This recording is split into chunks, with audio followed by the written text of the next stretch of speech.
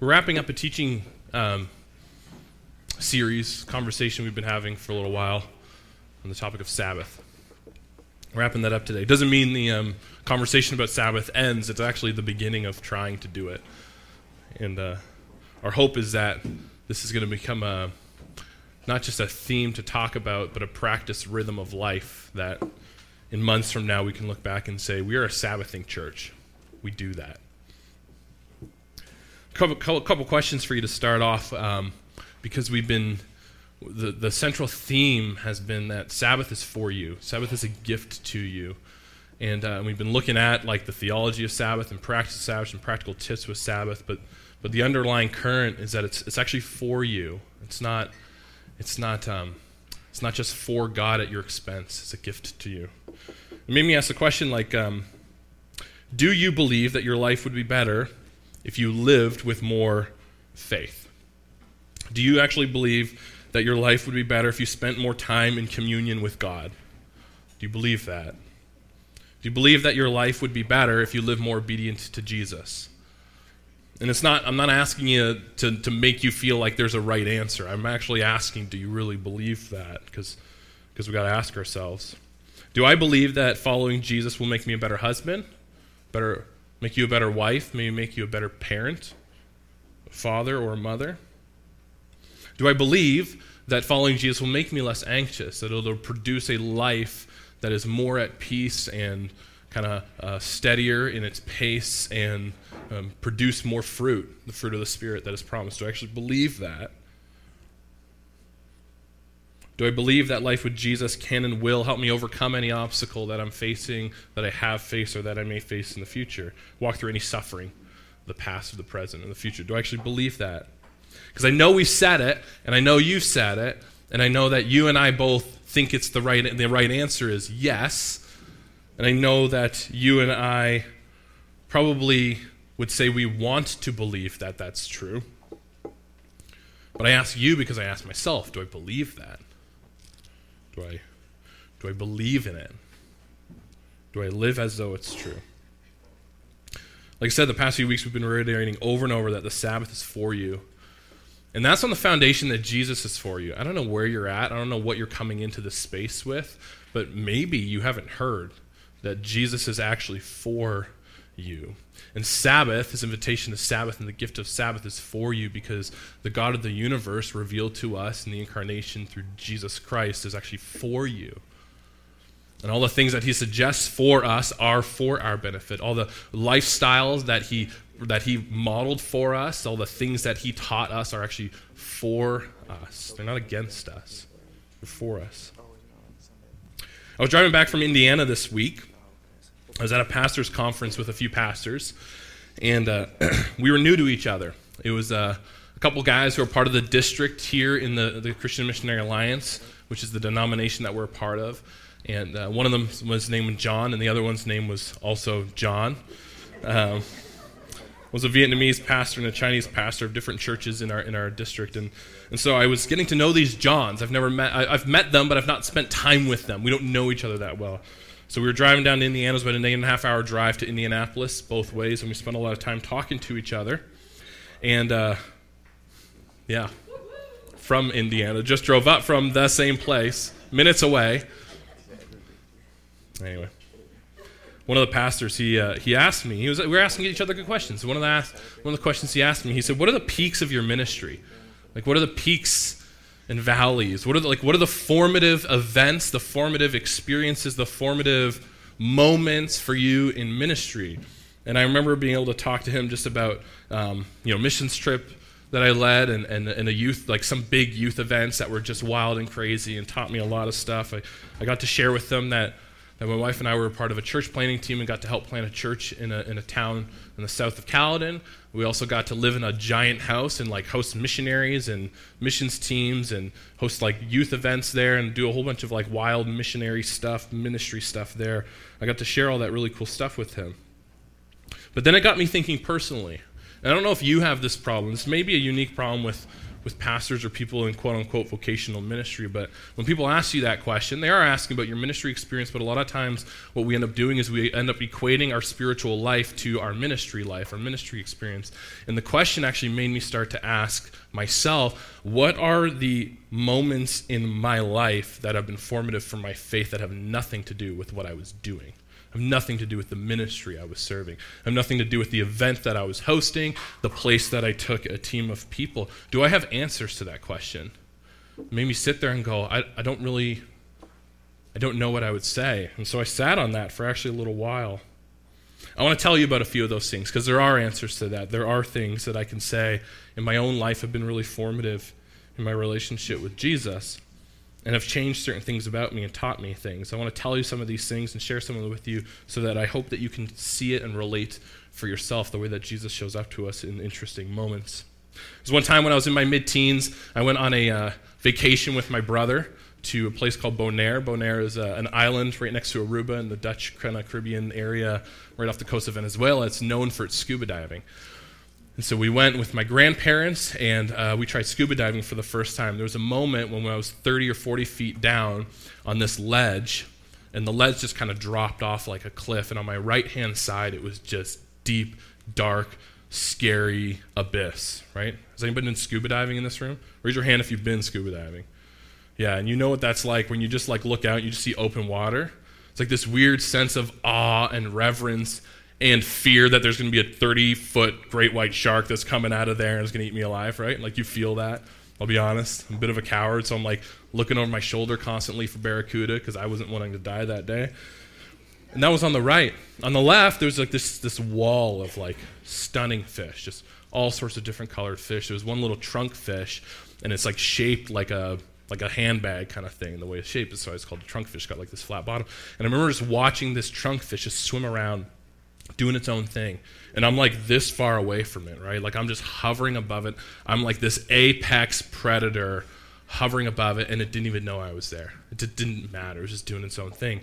And it was in that moment, I don't know what was going on in my life, but for whatever reason, that moment has always stuck with me. There was a picture for me of like me being the little trunk fish, just doing my own thing constantly, not even paying attention to a God that's just hovering over me, watching. I remember in that moment, it was a really formative spiritual moment for me. And it was just like a sense of faith. It was just like this sense of like, oh, like if there is a God, he is this apex predator. He is this ultimate of ultimate and all-powerful being just kind of watching over me as I go about my daily things. And I just remember it like spurred just this sense of reverence and love. And I've always had that picture of God since then. In my late teens, I had a bedroom window where I could get out onto the roof. Any teenagers with a bedroom window where you can get easy access to the roof? Yeah. Have you been? This is not to teach you any tricks, but there were moments where sometimes we'd sneak out onto the roof and just chill up there. You know, it's kind of a fun place to be. I remember when I was in my late teens, I was going through a difficult season emotionally. There was a bunch of things that were going on, and there was a lot of uncertainty about my life, where I was at with Jesus, where I was at with relationships, what I was going to do. And I remember one of those nights I just popped at the screen, walked up on the roof quietly enough so that my dad didn't wake up in the living room underneath, because he was probably passed out with the TV show on in the background and normally could hear the thump, thump, thump. So I kind of trickled my way up to the top of the roof, and I sat there. It was a perfectly clear night. As I think back to it, I think back to like it was like this temperature where you don't even notice it's there. It wasn't too cold, it wasn't too hot. You know that feeling where you just like you don't think about the temperature in the room. And the sky was really clear, so it was about as clear of a sky as you can see in Mississauga. Of course, like you don't see much, but it's something to look up to. And I just remember sitting there on the roof, like looking up to the sky. I had a bunch of things to say to God. I was whining a bunch of stuff. I was yelling and probably swearing at God at the time.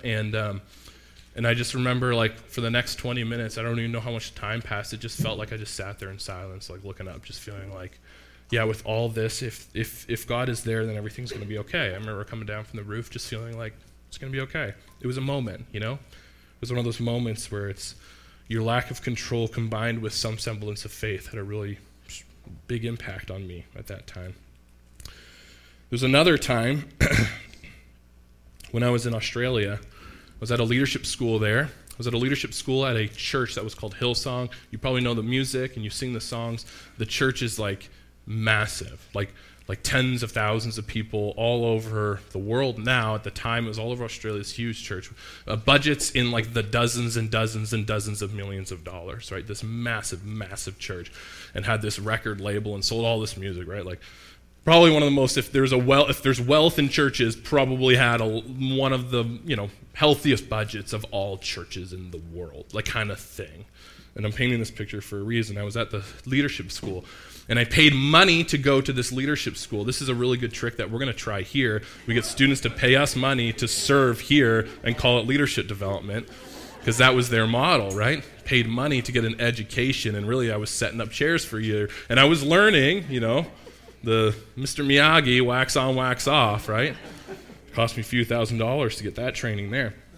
But I say all this to say, I remember that was my experience, right? And it wasn't all bad, but there was this moment. They do this every year there. It's this Sunday where they build up towards this Sunday over 6 weeks. And I forget what they call it. What did they call it? They called it Heart for the House. And it was like a big giving Sunday. It was like, this is the day we're going to give on top of all of our regular tithes and offerings. And here's the 7 projects we're working on. And their goal was, no kidding, $7 million on that one day to come in on top of what the regular giving was. And I don't say that for shock value. That's how big this church was, right?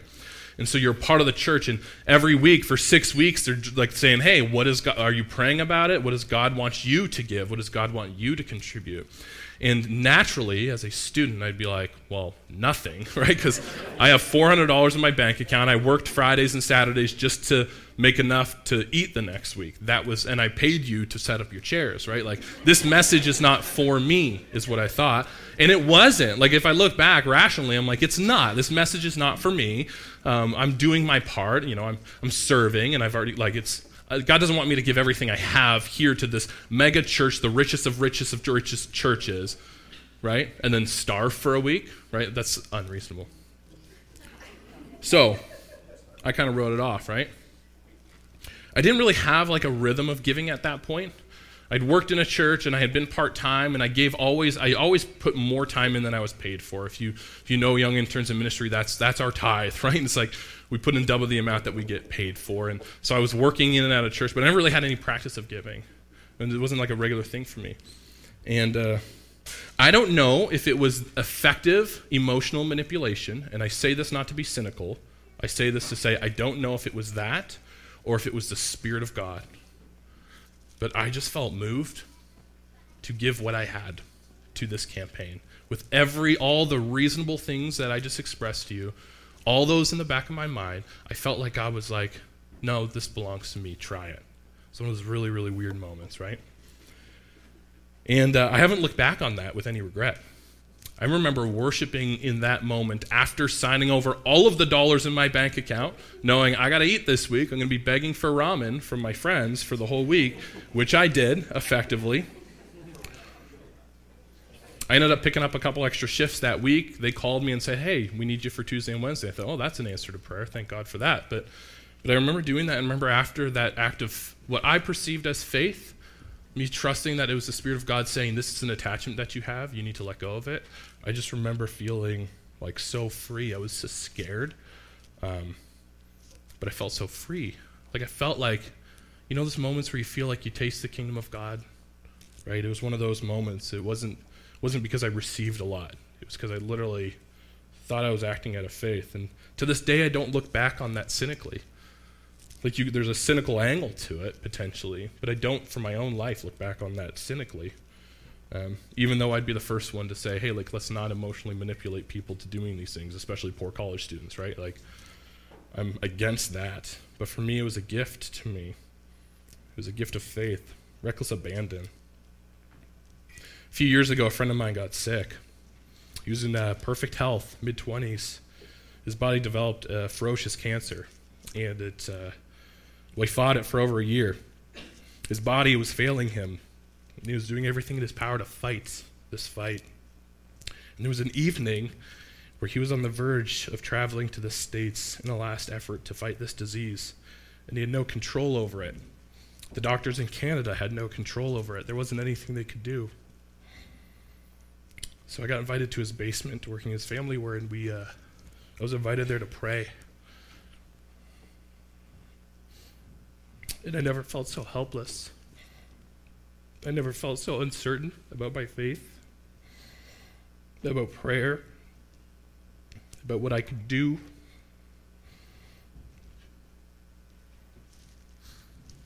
I asked my friend what we could be praying for, and he mustered up the energy to utter that he wanted peace no matter what the outcome was, and that he wanted to use his life, either in life or in death. He wanted God to use it in his story to make an impact. And that's what we prayed. In a pure act of faith, it was like, this is all I got. We prayed for God to heal his body, laid hands on him, prayed for God to spare his life. We asked for peace that transcended all understanding. And it was a holy moment for me. It was a holy moment. My friend didn't make it back from the treatment in Indiana. His body gave in about a week later. He went to be with the Lord. And as I was thinking about this, I was thinking, man, regardless of the outcome of that prayer, that moment was always going to be and still is with me, living as was a holy moment, and it will forever. There's a taste of the kingdom of God. It was because of faith. It was because of I don't have control over this kind of faith. It was I can't do anything in this moment kind of faith. It was I'm so small and powerless, and all that I think belongs to me doesn't. It was that kind of faith. It's an uncertain, confused, emotional, reckless, but hope-filled faith. And I wouldn't trade those moments for anything. Sorry. There it is. Things didn't work out the way I wanted to in all those moments, and I would trade the outcome. I would trade the outcome. It's a weird thing with faith. I would trade the outcome every time over. I would trade a lot so that my friend's body would be healed and his presence could be here today with his family. I would trade a lot to have had more money in Australia to go travel and see more of that part of the world while I was there. I couldn't do much while I was there. I would trade a lot of the outcomes of those situations for a lot of things, but I wouldn't trade the moments for anything. Those moments are burned into my memory. They're identity-forming moments of faith. They're a taste of the kingdom of God, I believe. And they're like little shots of trust that no matter what, everything's going to be okay. And there's many others as I started thinking about it, they're moments where I felt the experience of what Jesus and the New Testament authors refer to as eternal life. If you read the New Testament, you hear quite a few of them, including Jesus, refer to eternal life, and he's not necessarily referring to life after you die. It includes that, but it's actually life lived today with him. Life to the full is the language of some of the New Testament writers. And N.T. Wright, he calls this peeking through the veil between heaven and earth, saying, those few moments in your life you can look back on. It's almost like you got a little bit of exposure to the kingdom of God, to heaven. Peek through that curtain just for a moment. He has this beautiful idea that heaven is not this far-off place, above the clouds, but it's actually it's like there's a thin veil between us and heaven right now, and sometimes you get these moments where you get to see through it just slightly for a moment. It's a beautiful picture. But the common thread with all of those experiences was feeling a lack of control, having a deep trust and belief in God's real presence, and some faithful obedience. That was the common denominator in all those. And I wanted to share those things with you because I think God's inviting us into spaces, more spaces and times. He's inviting us into his presence through spiritual practices and disciplines where we can be intentional about setting up the kinds of spaces where we can experience those tastes of the kingdom. I really believe that that's the invitation to us through the practices. And that was the invitation in Sabbath. And we'll come back to that. 2 Corinthians chapter 4. If you have a Bible, you can open it to that. Or if you have a device and you like turning there. 2 Corinthians chapter 4. We're just going to look at this morning a little bit. This is the Apostle Paul.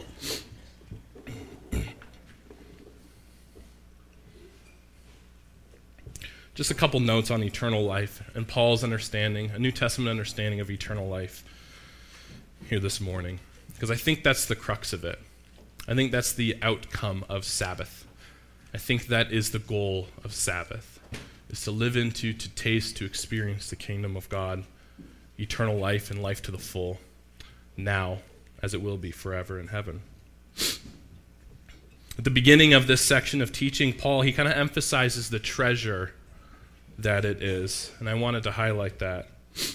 They see the kingdom of God, they see the eternal life as a gift that is to be treasured. He says, for what we preach is not ourselves, but Jesus Christ as Lord, and ourselves as your servants for Jesus' sake. For it's God who said, let light shine out of darkness.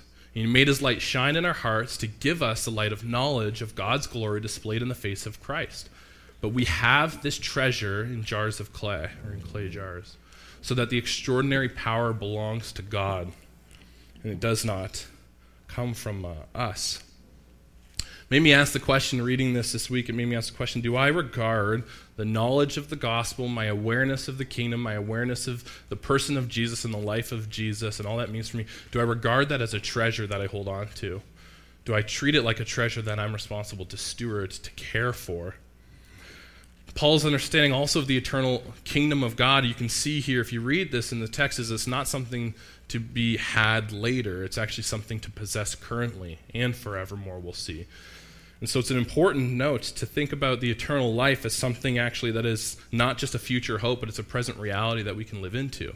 It's a present reality that we can experience. It's a present reality that we can actually be a part of here and now today, even as we anticipate into the future. It transforms our perspective when we live life to the full in eternal life. It transforms our priorities. We start to prioritizing spiritual riches over God or worldly possessions. We start to see things through a new light. We get a new lens that's put on. And it shifts our priorities, it shifts our desires, and it ultimately shifts our life in a good direction. And that's what Sabbath was. Sabbath was an opportunity to taste eternal life in the kingdom of God, and it is that for here and now. It's a treasure that we possess. The second thing that I noticed in reading this text is the paradox of eternal life. And you notice that even with some of the stories I was telling you earlier, eternal life is a paradox. It's paradoxical. Sometimes people think of eternal life as and life to the full that Jesus and the New Testament authors describe as something separate from the life that we live today, something that's totally distinct and different, as if a future moment where everything is perfectly taken care of, and we're not there yet, so we're not there at all. And that's actually not the New Testament view of eternal life. The New Testament view and understanding of eternal life is something that is paradoxical. Paul says it here in chapter 4, verse 8. He goes like this. He says, we're experiencing trouble on every side, but we're not crushed. He says we're perplexed, but we're not driven to despair. He says that we're persecuted, but not abandoned. We're knocked down, but not destroyed. We're always carrying around in our body the death of Jesus so that the life of Jesus may also be visible in our body. Keeps going and says we are experiencing, for we who are alive are constantly being handed over to death for Jesus' sake, so that the life of Jesus may also be made visible in our mortal bodies. As a result, death is at work in us, but life is at work in you. So eternal life, what it does is actually brings us hope in the midst of despair. It brings us a new frame to see the sufferings and the trials and the pain that we're dealing with. It's not something that is unattainable, unreachable, that's far off in the future. It's something that actually helps frame the sufferings, the trials, the tribulations.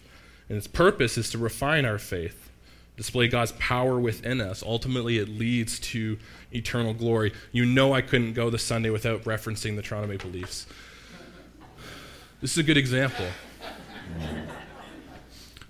This is a good example, right? 19 years of built up angst and frustration. 19 years of pain. 6 years straight of a first round exit. Many of those years where we were favored, losing to Boston over and over and over again. Boston doesn't need to win anything else, and they still do when they play us. And so the win last night, and that's something that's funny. If you talk to a Tampa Bay fan, if they won the series, it's whatever, right? We've won the last 2 out of the 3 years. We've been in the finals the last 3 years. Like, who cares, right? It's just a first round win. But for us, this is glory, right? Like, this is a moment. This is all consuming. We just won one playoff round. And what it was is it actually overcame years and years and years of failure, of angst, of misery. It's a good picture for eternal glory, right? Like, things are glorious only in contrast to the pain and the suffering, right? Like, if the glory is the norm, there's no contrast. So you actually don't usually get it. In the same way that we don't understand our privilege here in the West because it's the norm. We only experience it when we experience it in contrast to what others have to live with, right? And the same is true with the kingdom of God. Eternal life is a gift to you only when you see it in contrast with the pain and the suffering and the trials and the tribulation. And it's only a means of healing from that. It's only an opportunity to overcome those things. It doesn't get rid of them. It reframes them, and it heals us from them. So that's Paul's understanding of eternal life. First, it's a treasure to be valued and to be stewarded. Second, it's paradoxical. The suffering is part of it. Right? The suffering is to anticipate a perfect eternal future without it.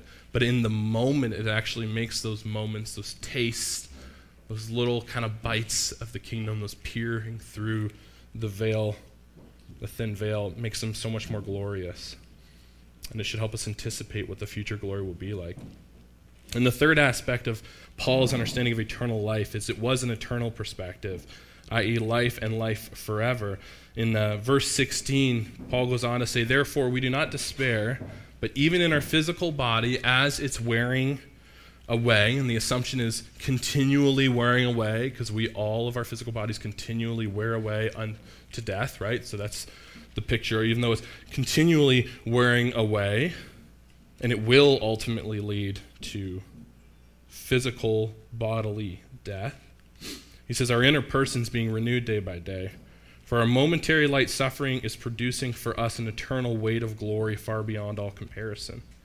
Because we are not looking for what can be seen, but at what cannot be seen.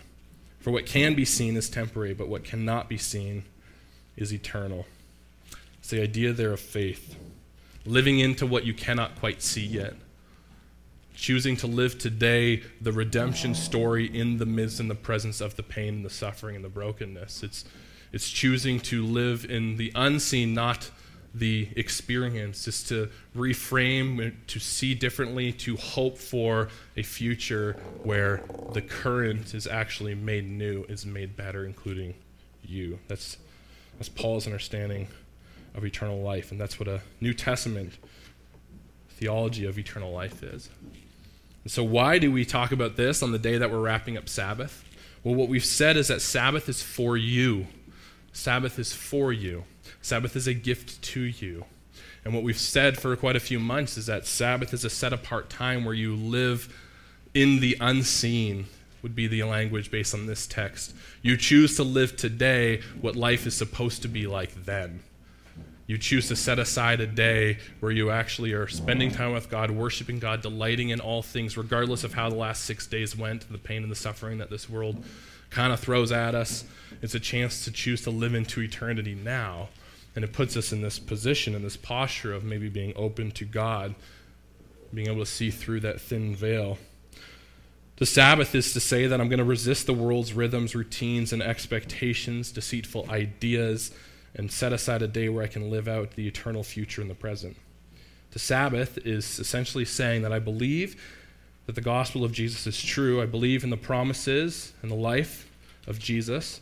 I believe that the more that I slow down and refocus on Jesus and reorient my mind and my heart in his direction and live obedient to his ways, the better my life will be. Sabbath is saying that. Sabbath is saying bodily, it's living, that I understand the treasure that this knowledge is and that I'll steward it properly. Sabbath is saying I understand my mandate to make disciples in Matthew 28 is first and foremost an invitation to be a disciple.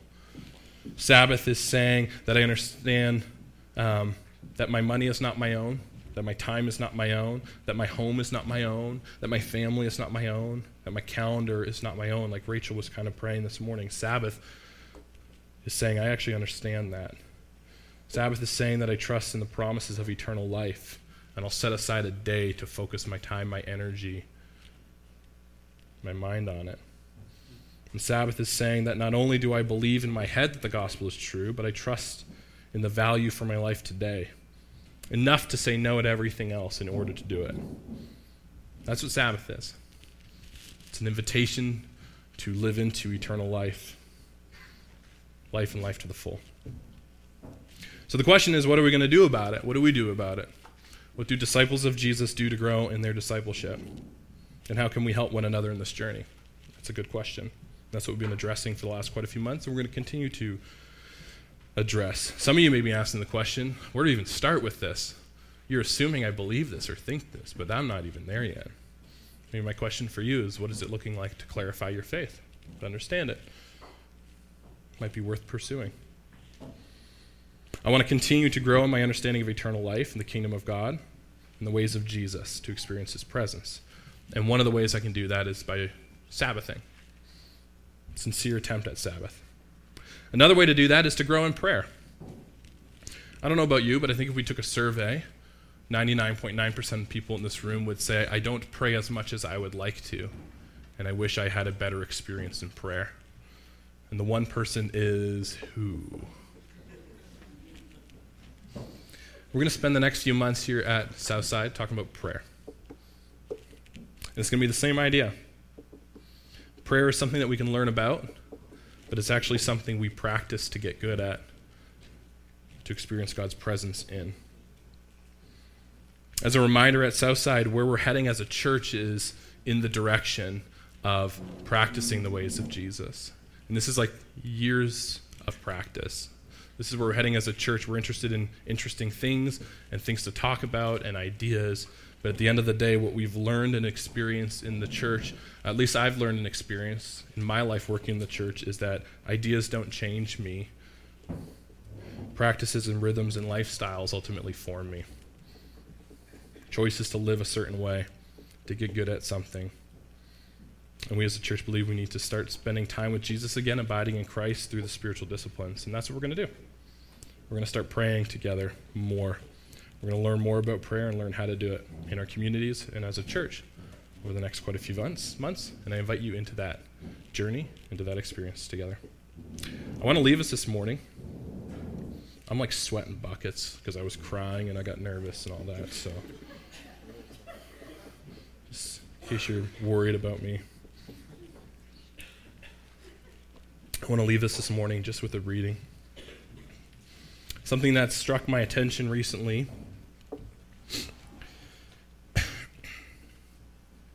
especially this week, is that every generation, the Great Commission that was given to the disciples is actually a Great Commission for every generation. There's a lot of stuff in the New Testament that you read isn't written to you. It's written for you, but it's not to you. And so sometimes when you read it, it may not be something you're supposed to do, maybe something you can learn from. But the Great Commission is. The Great Commission is something that I think is for every generation. It's been carried forth by every generation, and we're here today in this room because people were carrying it forth 100 years ago, and it will continue to be here in Milton if we carry forth over the next 100 years. It's something that stuck out to me in thinking about how we're leading the church in the direction of discipleship. And then it drew me to this text in Timothy. Timothy was a young mentee of the Apostle Paul. So he wrote this to the Apostle Paul. This is Pastor Eugene Peterson's rendering of the text. It says this: "But you, Timothy, man of God, run for your life from all this." And I want you to hear this as something if Paul was in the room, he'd say to you. But you, Michael, but you, Jennifer, but you, Carrie, run for your life from all this. All the stuff he states before. You can go read it.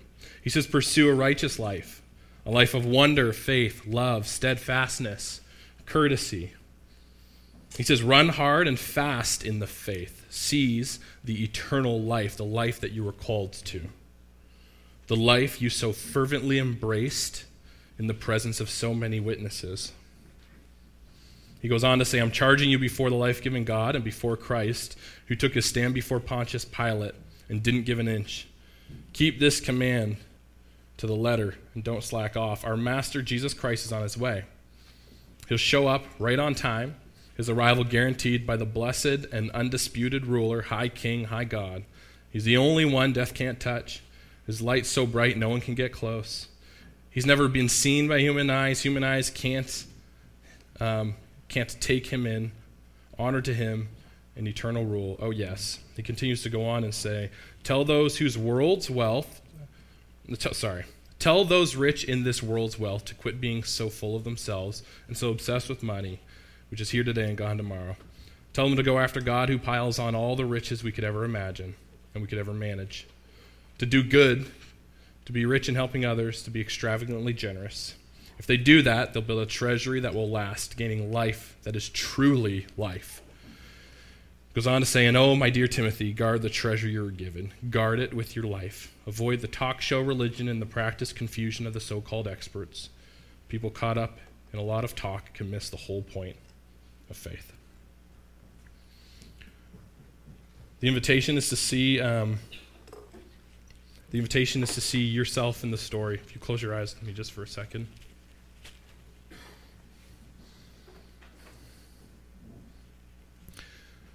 The invitation with Sabbath is to see the Sabbath as something that is for you and as a means to experiencing eternal life and life to the full. That life in Christ is not a burdensome life, but is a life that is free. It's free to live in accordance with our calling. It frees us from the attachment of things and people and circumstances. It frees us from the cycle of our community, of our culture, the economic cycle, the speed and the pace of life in which we feel forced to live by. It frees us from the anxiety of worrying about all these other things that don't really need to be worried about. That's what it invites us into. It's an invitation to be free. And then Sabbath is an invitation to actually live that, embody that, and refocus our mind and our attention on that. That's what church is. That's why we celebrate every week. That's why we come back once a week to do that. So Lord Jesus, I'm asking you to refocus my heart, to refocus my energy, my time, my efforts on the things that are most important, the things that are unseen, the treasures in life, eternal life. I pray that you help me and this community store the gift of grace that comes to the form of your gospel story. I pray that we store it in jars of clay and we protect it and we steward it for generations to come. That your Spirit helps us with that, guides us in that, leads us in that. Lord, I'm also asking for just a heart of worship in this room. A desire to be discipled, an awareness and a clarity by your Spirit of where we're at in our discipleship journey and all that you have ahead of us, because you have so much for every single one of us ahead of us. I just pray that these moments and moments coming from here can actually be a taste of the kingdom, that there's some people here today who haven't had that kind of taste in a long time. And they're desperate just to peer through the thin veil, to see your goodness, to see your glory, to see your love, just in a small momentary way, through faith amidst a difficult circumstance. I pray for that this week for this community. I pray for a spirit of prayer going from here, Lord. I'm excited. I'm eager to talk about it. I'm also nervous about it, Lord. I pray that your Spirit leads us and guides us into what prayer looks like for us here and now, what honors you, what kind of time we can give towards it. Start making us aware of spaces in which we can actually live into it. I pray that your Spirit starts to go forth already before we even start that conversation. And ultimately, Lord, all these things we believe, if we are living this way, we are being formed, we are being made new. We believe, Lord, that the community around us is going to take notice. They're going to see. They're going to experience a taste of the kingdom of God through us experiencing the kingdom of God. And the kingdom of God will come here to Milton as it is in heaven. Help us be obedient to what you've called us in so that that can be the fruit of our life here in our time in Milton. Thank you, Jesus, for all that you give us and for this worshiping community. In the song that we're about to sing, we sing it in your name as our King and as our Lord and as our Savior, who deserves all of us. Amen.